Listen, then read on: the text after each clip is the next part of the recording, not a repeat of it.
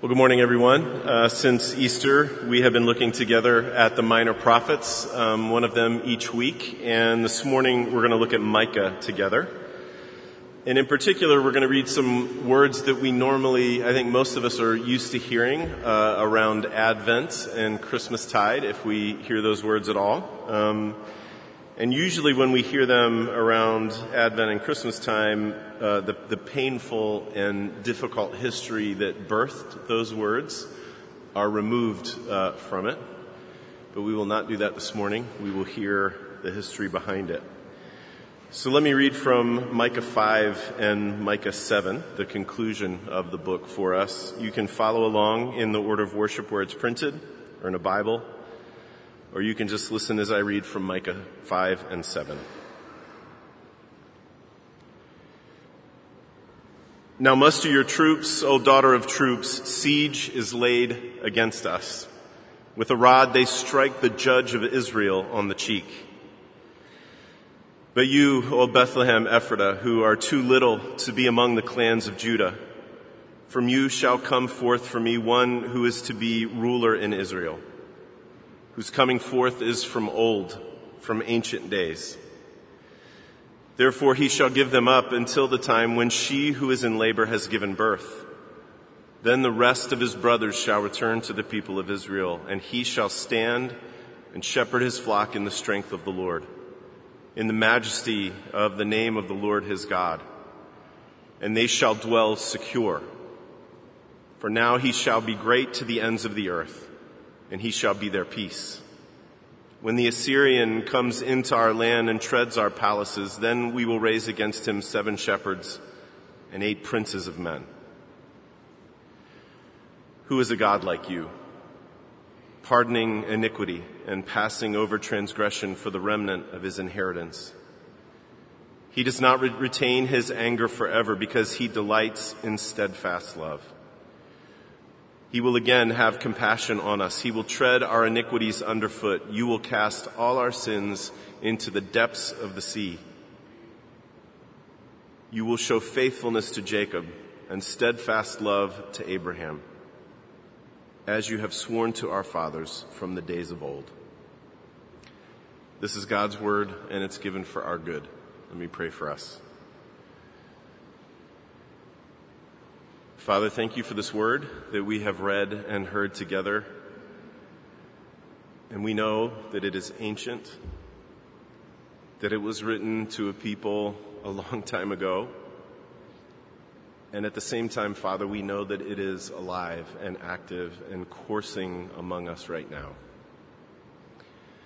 And so we ask that the thing that we just sang together, that we would experience it to be true, that you would remove the scales from our eyes. Any of us here that need to see something, help us to see it.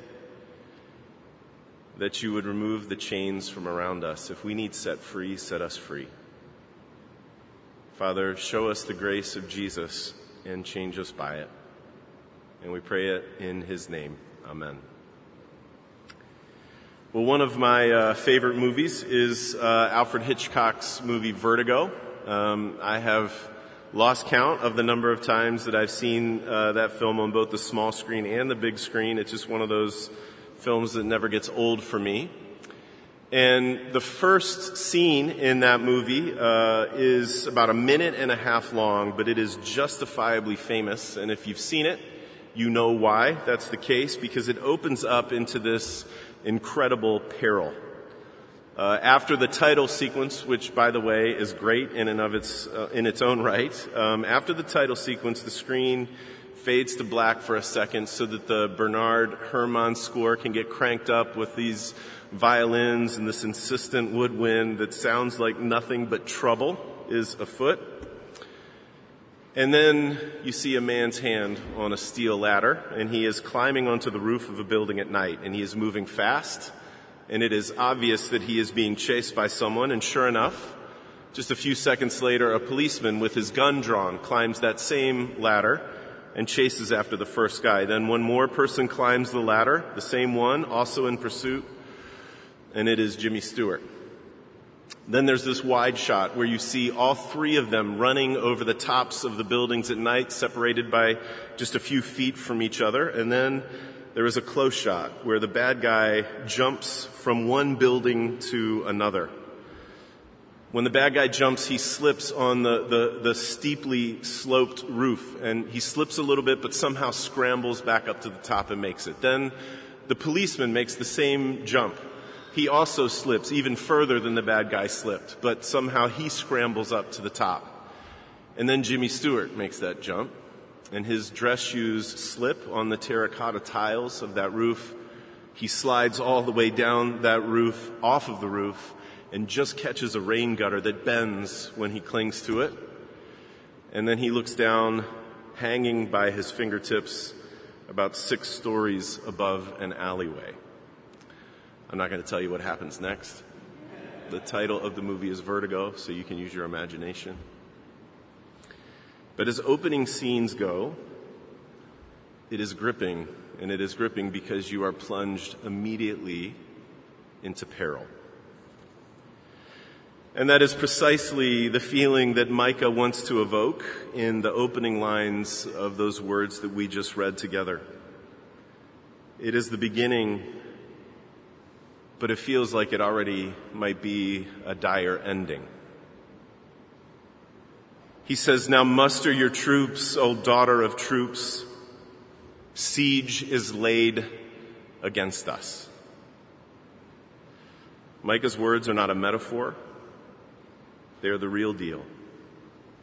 He is referring to the siege of Jerusalem in 701 BC at the hands of a large and vicious and cruel Assyrian horde that is led by a king named Sennacherib. So Micah was from a small farming town about 21 miles southwest of Jerusalem. He lived and preached in the 8th century BC, which made him a contemporary of the prophet that we hear about a lot, Isaiah, and also a contemporary of the prophet that we looked at a couple weeks ago together, Amos. That means that Micah was alive during this incredibly prosperous time for God's people. But like we saw when we looked at Amos, the prosperity that he saw masked this thoroughgoing rot that had infected every part of society.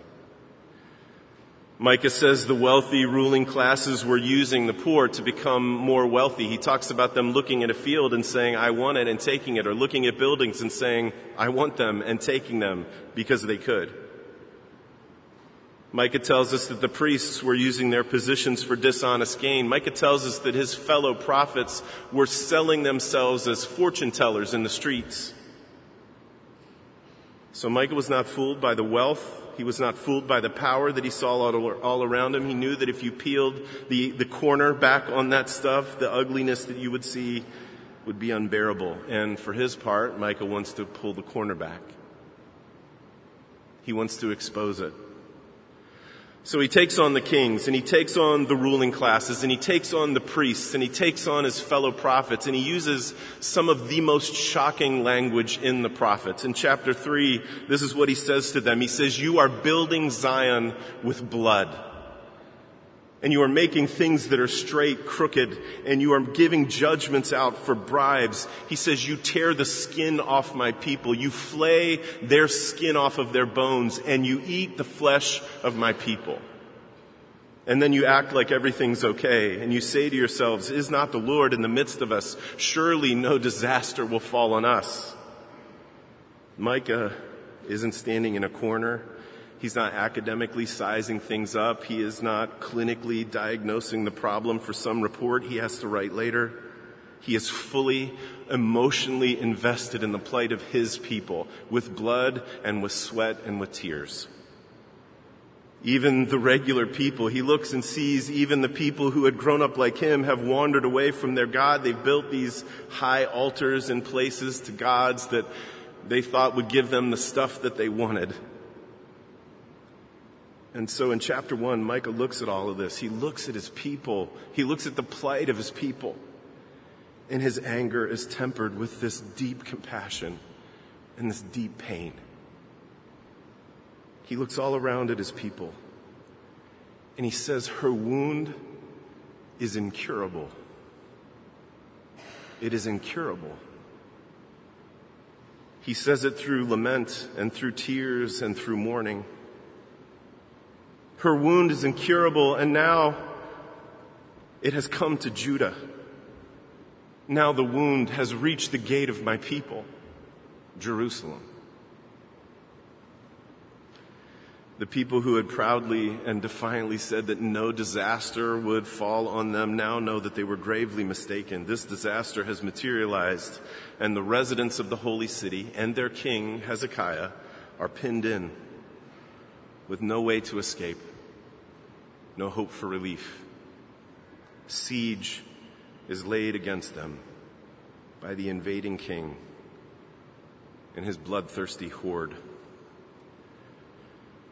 This is their peril, and it looks like the beginning is the end. And I think this is a pretty familiar feeling.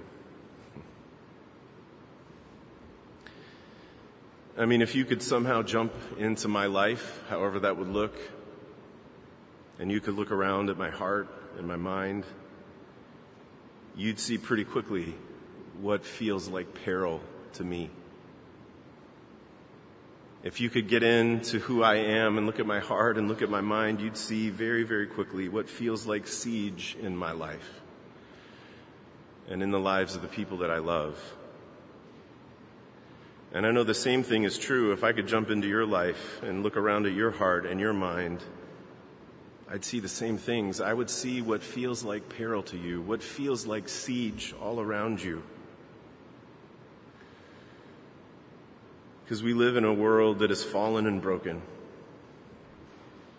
We live in a world where the pieces of our lives don't come together in the way that we hoped they would, in the way that we thought they would, in the way that we frantically tried to manage into being. So what is it that feels like siege to you? Circled around your heart. Dark, or accusing, or shameful, or violent. What is it? And what is hope for people like us?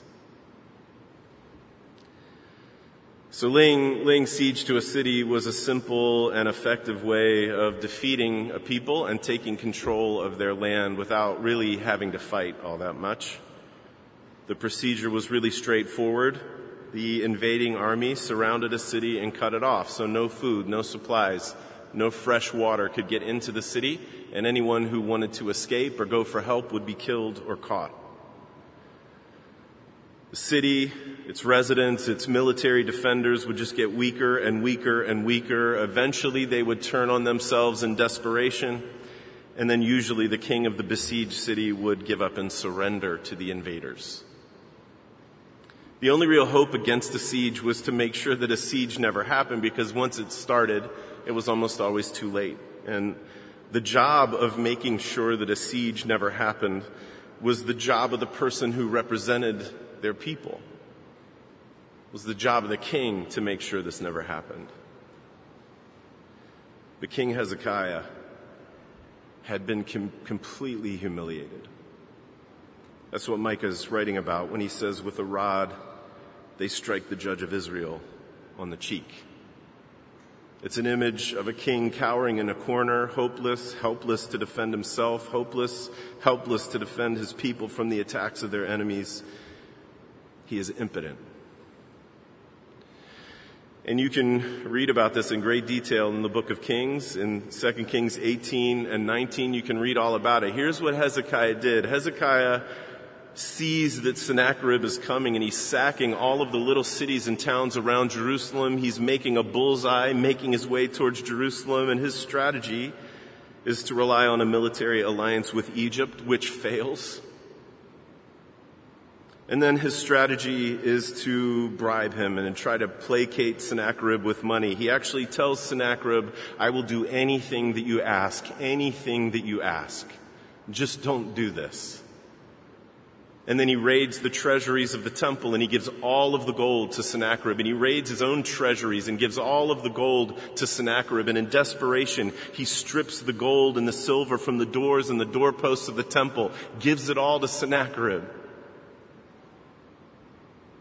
That's Hezekiah's strategy in this darkest of moments. Flattery, bribery, scrambling, cross fingers. But I do not want us, church, to distance ourselves too much from the scrambling king. It's good for us, I think, to think about what we do during our siege. I mean, I don't know what it is that is surrounding you, taunting you. Maybe it's pain over a relationship that has been strained. And your strategy to survive it has been to slowly choke that other person out through ignoring them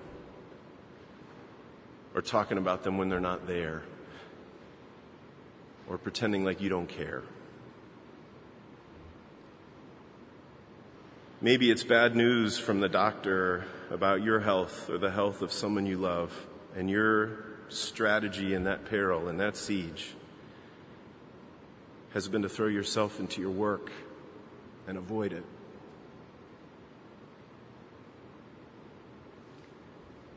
Maybe it's the sting of loneliness.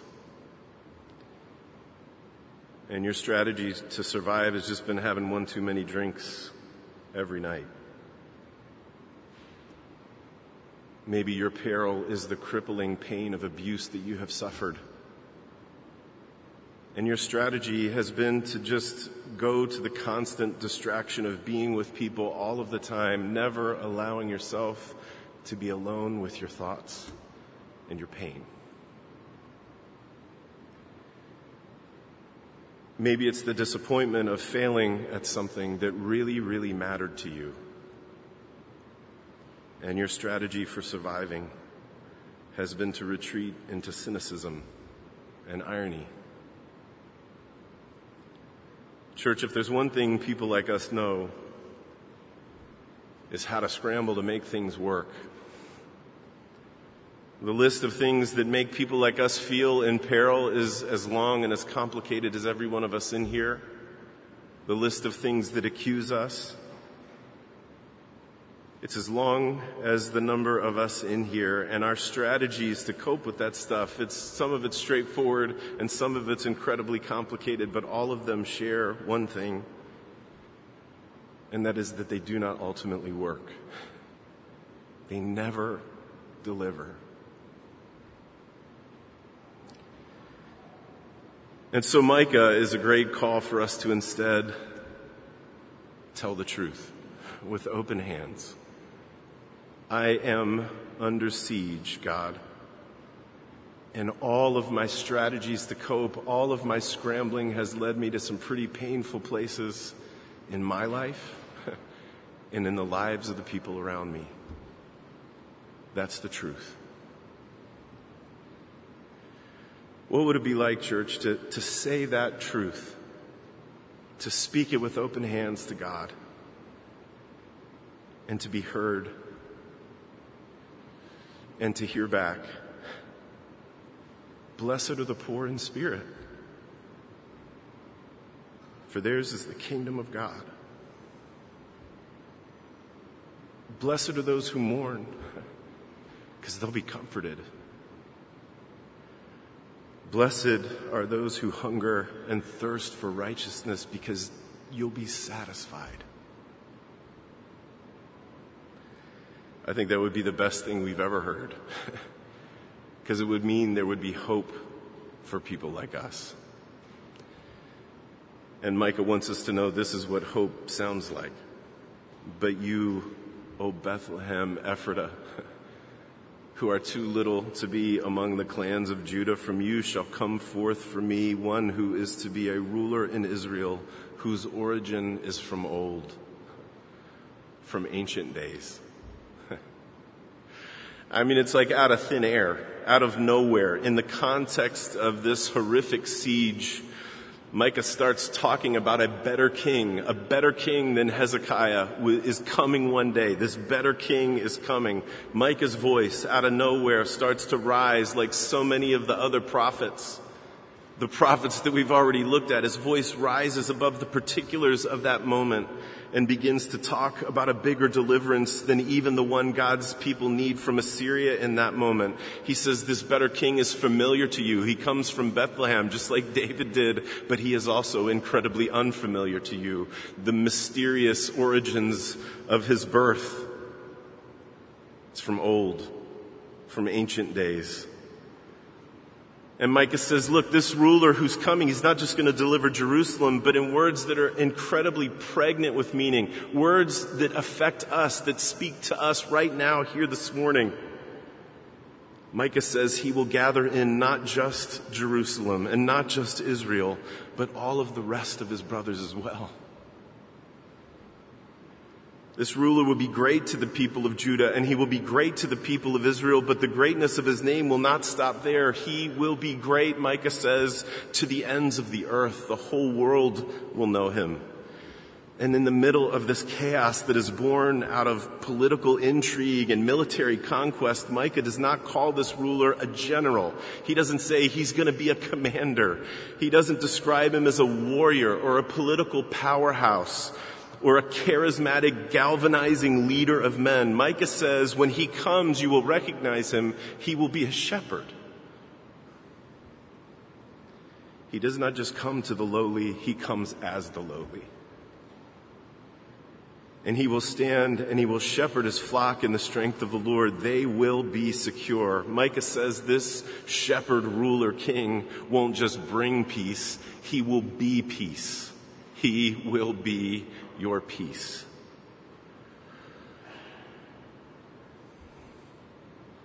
The deliverance that we desperately need under siege and in peril, it is coming. And Micah wants us to know it will be better and more beautiful and more lasting than any of the lesser deliverances that we have scrambled to cobble together ever. Now, Micah doesn't know exactly when this is going to happen. He couldn't have imagined what this deliverance would really look like when it came, not in a million years. But of course we know. It's why we talk about Micah 5 at Advent and Christmas time. Because the wise men, the Magi, they make that trek to Jerusalem to find out where is this great king supposed to be born, and the chief priests and the scribes had read Micah 5. They say, well, we think he's supposed to be born over there. And they get there, and they meet this shepherd king named Jesus. So let me tell you something, church.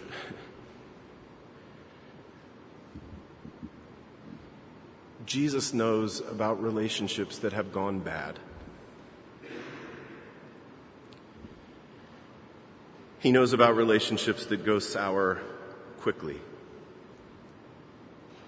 And he knows what it's like to see someone that he loves in pain and in suffering. He knows what it's like to lose a friend to death. Jesus has known loneliness.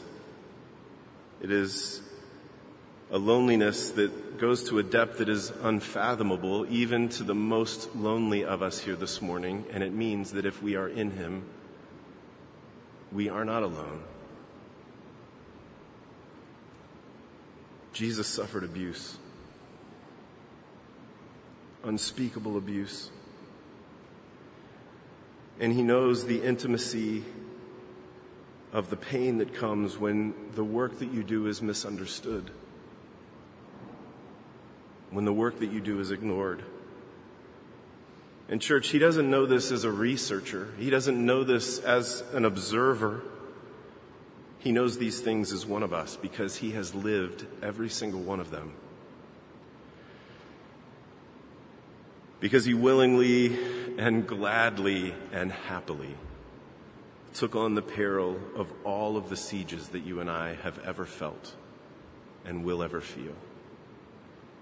He has gladly and willingly and happily taken on his own back the peril of all the sieges that we have caused, and 1,000,000 besides them. And church, because that's true, that means that we are people with hope. We are a people who can be forgiven when we cling to him in repentance and faith. And that means that we are a people, church, we are a people who can give up being the scrambling kings of our own lives. Because if we are in him, we have been given all of the grace and all of the power and all of the peace that we need to face down every siege in our life, every peril in our life with fidelity and with strength. Because he is working those things in us. He is giving us his fidelity. He is giving us his strength. And so, as the Apostle Paul said in the New Testament lesson, we do not lose heart. So what about Hezekiah and Micah and the Assyrian horde outside of Jerusalem staring them down? Well, one of the things that I love about this story is that another prophet, Jeremiah tells us that it is Micah's preaching that God used to break old Hezekiah down and crack this whole thing open. Micah preached and Hezekiah listened, and he turned away from all of his scrambling, all of his cobbling together, all of his goofy plans, and he just opened up and asked God, please deliver these people. And God did. You can read about that in 2 Kings 2. And this is the gospel, church. The wound was not incurable. And neither is ours. It is not incurable. And we know that this is true because of who God is. That's what Micah talks about at the end of his book. Who is a God like you? You delight in steadfast love. He will again have compassion on us. He will tread our iniquities underfoot. He will cast all of our sins into the depths of the sea. This is who our God is, church. The Shepherd King who gives himself to us, who gathers us to himself, who leads us with strength, who heals wounds that we thought were incurable, who causes us to dwell secure. This is the Shepherd King that we see most clearly, fully, perfectly, and completely in our elder brother Jesus. So let's cling to him in faith. Let me pray for us.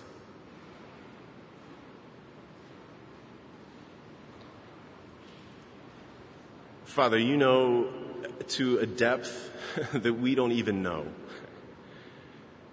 what feels like siege to every one of us in here. You know the intricacies, you know the complications of the things that make us feel like we are being attacked and cut off, the things that accuse, the things that bring shame, and you know all of the strategies that we have cobbled together to try to king our way out of it. And so we ask, Father, that you would do whatever the work is that you need to do in each of us as individuals and us as a church, to help us to drop all of that stuff and to cling to the one who delivers perfectly and completely and fully, who works fidelity in us, who works strength in us. Help us to cling to this one who came from a town that was too little, too small, too insignificant. Help us to cling to him, Father. Heal us for our good and for the good of the broken world around us. And we pray it in his name. Amen.